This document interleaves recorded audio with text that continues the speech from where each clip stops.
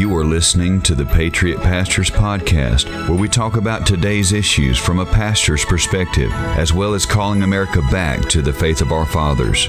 Without God, democracy will not and cannot long endure. We ever forget that we're one nation under God, then we will be a nation gone under.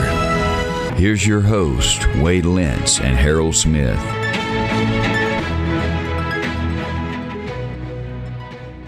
Welcome to the Patriot Pastor Podcast. My name's Harold Smith, and I'm joined today by my co-host, Pastor Wade Lentz, and we have got a topic that I think fits both the Patriot and the pastor side of things very well. I think we've got something that may cause you to give God thanks for the founding and the creation, and you might be able to see his hand working in the creation of our democratic republic known as the United States of America.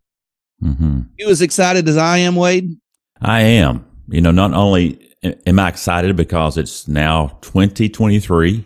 Can you believe that? I can't. I don't know if we should be excited or what, but we've made it this far, man. I'm disappointed. I thought we were supposed to have electric cars. We got electric cars. I thought they were supposed to fly. Right. That's what they did on the Jetsons, right? That's right. Wow. But yeah, I am excited about this podcast episode as we think about the providence of God. You know, we hear that phrase, we need to make America great again. I think we need to make the word providence great again. Unfortunately, most people today, even within the realm of the church, do not know the word providence. They don't appreciate it. Exactly. I've always thought about this joke where the lady's in a hurry and she's driving, let's say, to Walmart, and she's like, Lord, let me have a parking spot up front, up real close up to the front so I can get in and get out. And never mind, Lord, I found it. Yeah. You know, she's like, she doesn't need a break because she found it on her own. Well, that's providence. Yes. That opens things up. And we should thank God for providence just as much as we thank him for the things that we do pray for and receive. Absolutely. We hear a lot about, we talk a lot about the sovereignty of God, and rightfully so. God is sovereign. He is in absolute control. However, think about the sovereignty of God. That could just be a cold control. But God, as our creator, is also our sustainer, and he has a plan. Let me give you a really quick definition from Louis Berkhoff of the word providence. He says, providence is that work of God in which he preserves all his creatures, is active in all that happens in the world, and directs all things to their appointed end. We could say that God's providence is the outworking of God's sovereignty in his preserving, his governing, and his working through various circumstances, even in man's decisions, to bring about his determined purposes. And as we think about God's providence, really one of the key verses in this Bible verses, Ephesians chapter 1 and verse 11 says, being predestined according to the purpose of him who works all things according to his counsel of his will. Yeah. That right there is divine providence. And when you think about the founding of our nation, you think about all the battles, how we came to be as a United States of America. Providence is written all over that. Yeah. If you were to lay it all on paper and take it to Vegas and say, okay, what's the odds that the Patriots overthrow the largest military power on the world at this time? What is the odds a group of backwoods people living on a continent just across the Atlantic from the British government? The British Navy was the largest navy. They had just defeated France and Spain. They had just won basically a world war and had put down all of their enemies. And then they start taxing these colonies, and the colonists in America are like, we can't pay any more taxes. We're overtaxed. And they, in order to bring them into subjection, they make the measures worse. And so both sides keep escalating. And then war breaks out. And I mean, with the Declaration of Independence, this is a death sentence for the men that wrote that. Yes. And they said, you know, we pledge our lives, our treasure. I mean, it was basically everything they owned. They sunk it into this.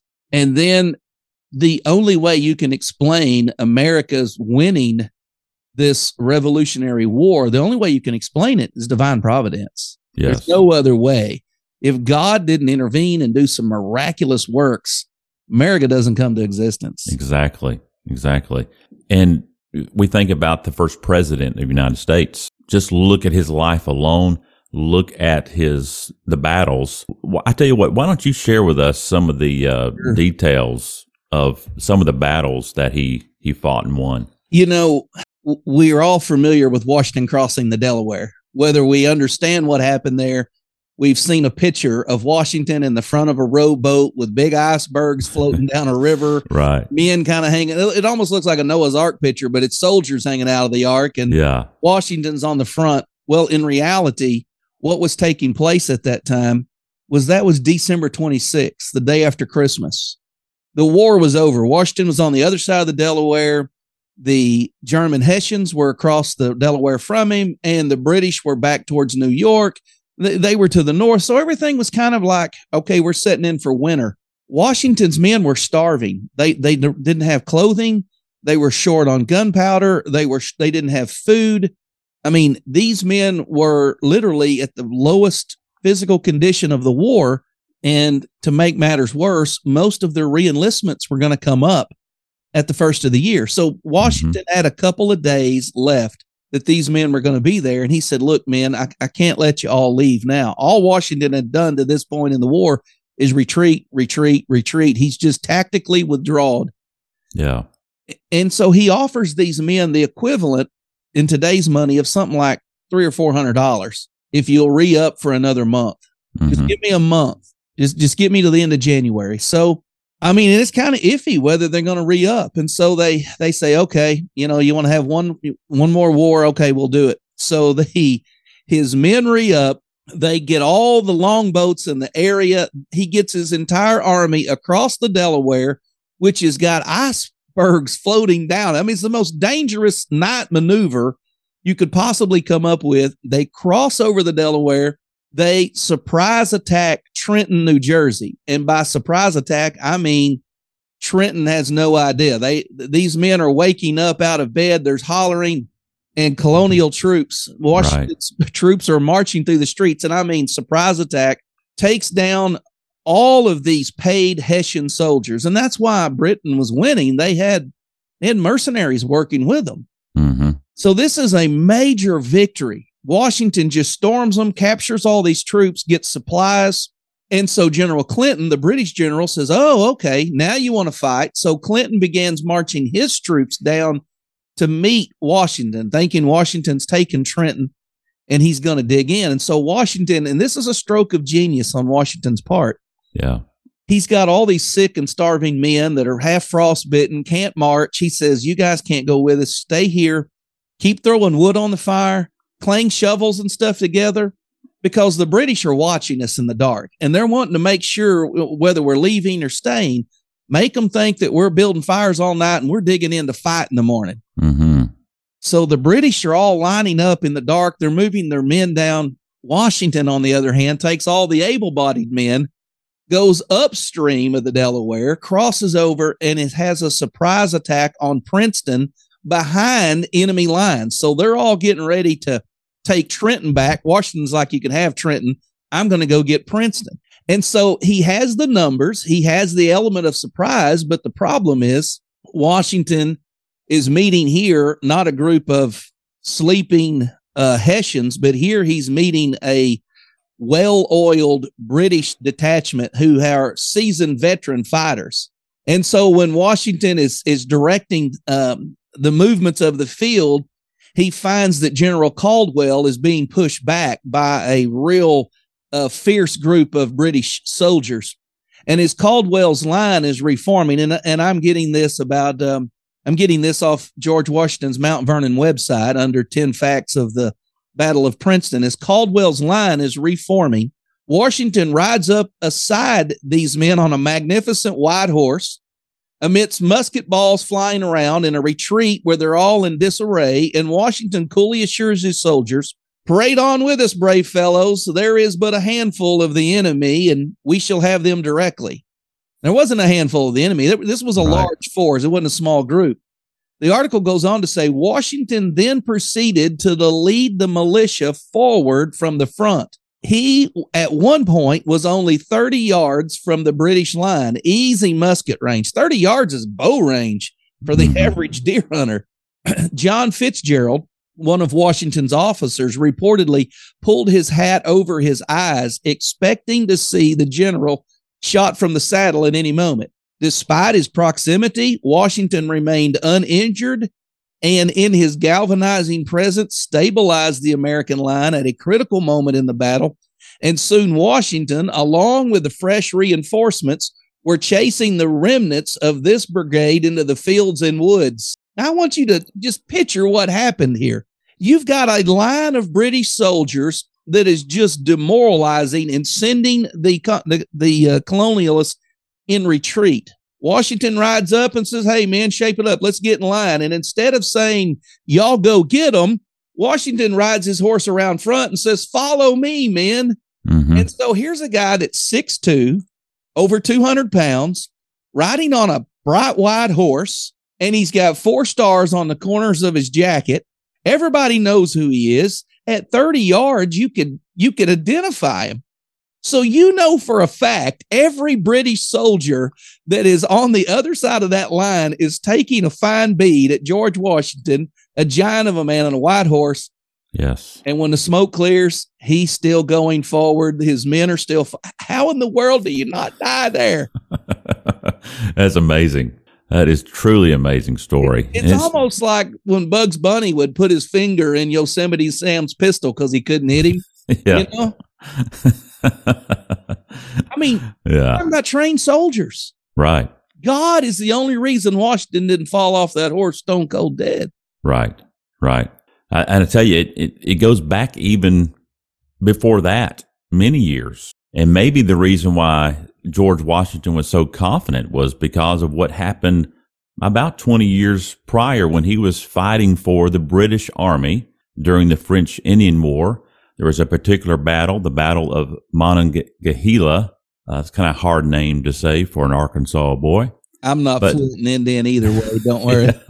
I don't speak good Indian. But anyway, in that battle, this is what is said concerning him. In one battle, even though he had 4 bullet holes in his jacket, bullet fragments in his hair, and had 2 horses shot out from underneath him, he was not wounded. That's remarkable. And the people thought, man, this guy is bulletproof. Yeah. You know, like you said, these are trained marksmen. These are trained soldiers. When you have bullet fragments in your hair and you have bullet holes in your jacket, you've been hit. You're just not flesh. Yeah. So, and usually when bullets start whizzing by people, you know, they're getting close. Bullets are hitting all around you. People tend to want to hunker down. They want to take cover. They want to retreat. Let's wait for artillery to catch up. You know, let's just hold up here until things settle down. The thing about Washington, and he wasn't always in the front line. I mean, 4-star generals don't lead, you know, bayonet charges. Okay. Right. But the fact that he was not afraid to do that, the fact that he was, you know, felt like, hey, this is my duty. This is what must happen in order for us to advance. I must lead these men. And he took that serious and he went out and did it. And you know, from the battles you're talking about in the French Indian War, the Indians almost felt like Washington was bulletproof. I mean, there's reports of, you know, certain Indians in that battle saying, look, I personally shot at the guy. I think one of them said, shot at him 13 times, couldn't hit him. And it wasn't because Washington was, you know, doing a barrel roll. He was riding on a horse, standing in the battlefield. And he just, I mean, you have to, at some point in time, just back up and say, look, God preserved George Washington. Absolutely. God preserved him for a purpose, and God used him for that purpose. Yes. And whether you want to say God created America, I say this: God raises up every nation. God tears down every nation. No nation rules against his will. But the miraculous around George Washington and the miraculous in the entire battle of the Revolutionary War ought to cause us to at least say, okay, Without the hand of God, none of this happens. And Absolutely. on paper, this don't add up. On paper, these guys should have faltered and fallen. This should have been crushed as a small rebellion. Mm-hmm.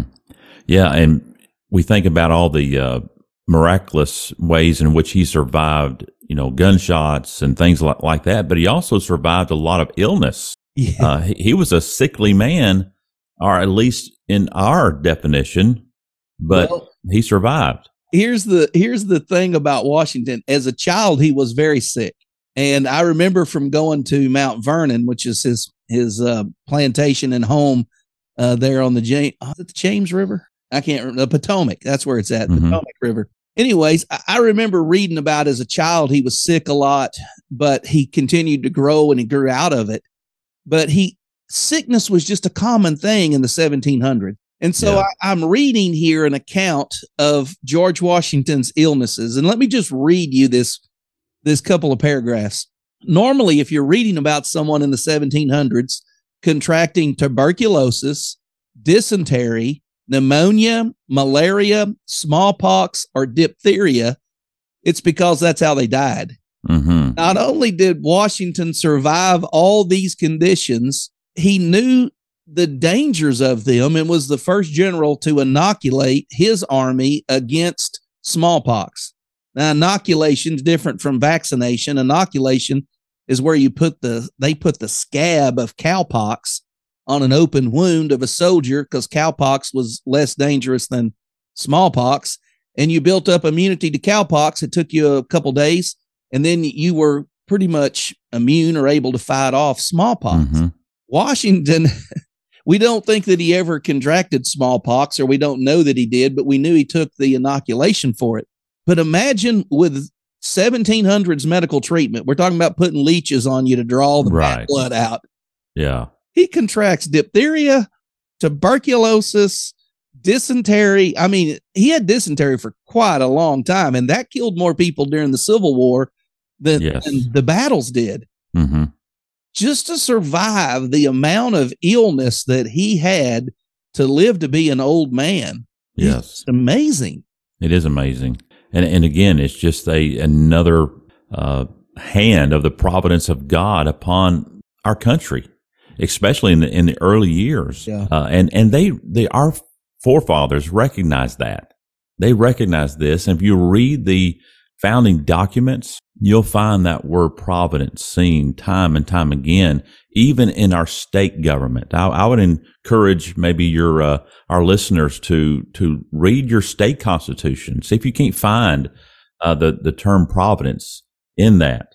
For instance, the drafters of the Americans' Declaration of Independence finished the document by calling God Providence, capital P. The last sentence of the Declaration of Independence says, "And for the support of this declaration, with a firm reliance on the protection of divine providence, we mutually pledge to each other our lives, our fortunes, and our sacred honor."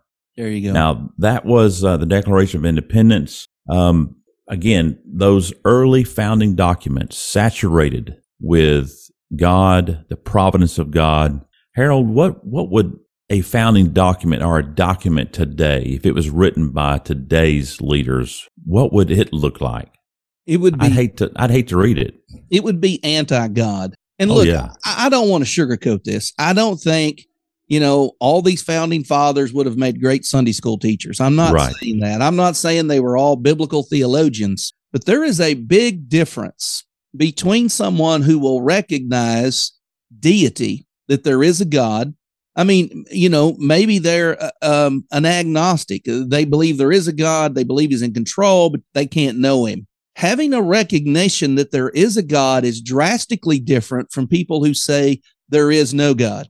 Mm-hmm. The Bible is clear. Only the fool says in his heart there's no God. So for someone to recognize, yes, indeed, there is a God. He is in control. Our country would be better off if our people recognized there was a higher power, instead of spending their time, their energies, and their money trying to disprove any resemblance of a God. That's They're right. doing this with evolution. We're trying to save the planet because it's not God's planet. We've got to do all this. There's no God. All this happened by chance and circumstance. And boy, wouldn't it be bad if we ruined it? Right. And so today's politicians, today's leaders, if you were to let them craft a document, there would be no recognition of God, because it's the old atheist mantra. And I picked this up from, who's the guy that does the Way of the Master, the street preacher, evangelist guy? What's his name? Ray Comfort. Ray Comfort said something one time, and I'll never forget it. He said there's two tenets of atheism. There is no God, and I hate him. Yeah. And if you think about that, yeah, if there is no God, why do you hate him? That's right. Ray Comfort went on to say, people don't get mad at the tooth fairy. They don't get mad at the leprechauns. They don't get mad at unicorns, because those things don't exist. They don't get mad at Santa Claus. They know they don't exist.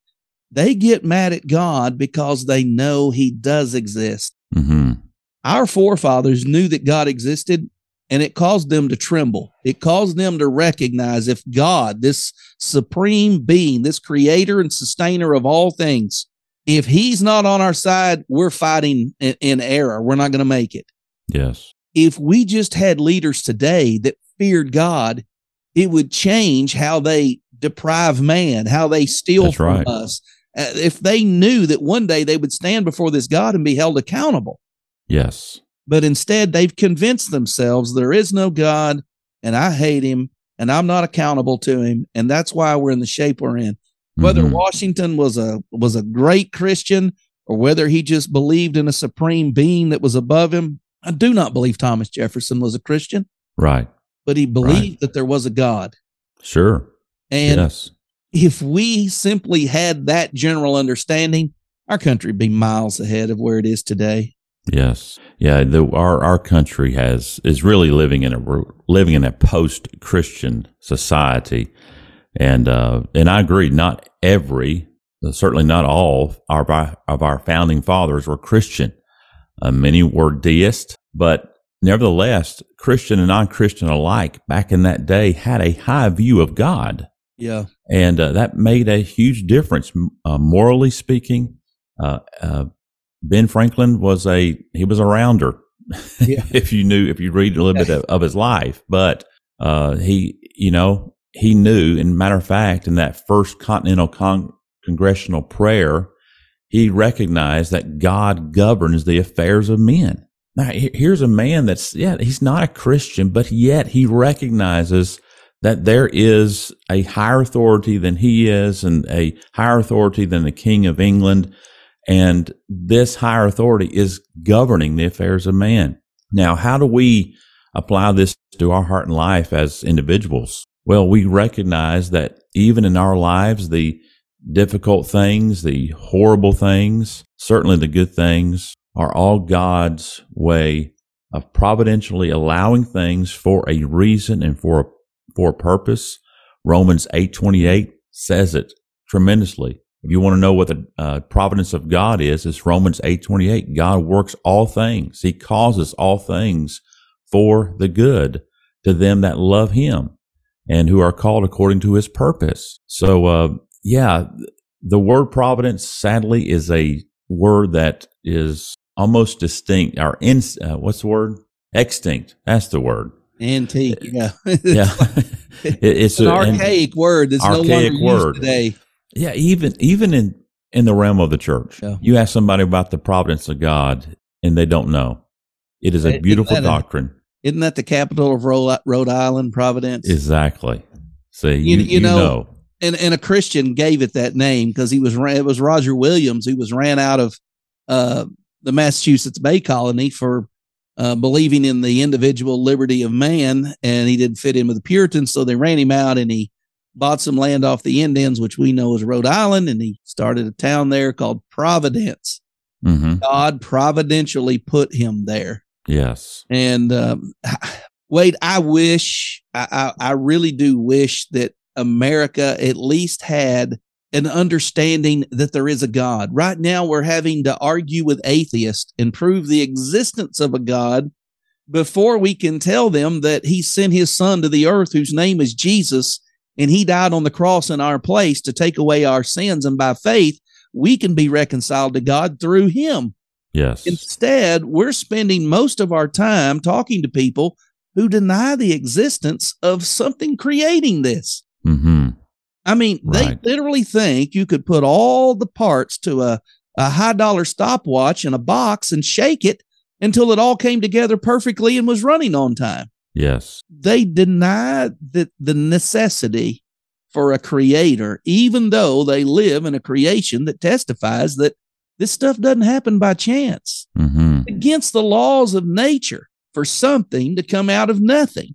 Yes. Against the Yes. laws of nature. It's against the laws. Every action, there must be an equal but opposite reaction. They think all this started without an outside force. It's just another effort by man to say there is no God and I hate him. Mm-hmm. That's so true. So true. Well, man, I tell you what, I love history. I do too. And I certainly love American history and how the Lord providentially allowed us to even become a nation. And we give glory to God. We still live as horrible as a country she is today morally. We still live in the best country in the world. And we pray that God in his mercy would bring a revival, send a revival, and a major reformation. We certainly need it. Sir. Well, I think that wraps up. I think providentially we're done, Brother Wade. I believe so. I want to thank you guys for tuning in today. Take a little interest in the history of America. Learn where you came from. Learn that when you start looking at all the things that had to transpire for us to be in the position we're in today, you really have to be blind and hard-hearted to the fact that God and divine providence established this country in the way that it was, and God by divine providence has brought it thus far. And if God ever chooses to take his hand off of us and allow us to go the way we're headed, we will be divinely done as a country. So that's right. I want to thank you all for tuning in today. May God richly bless you.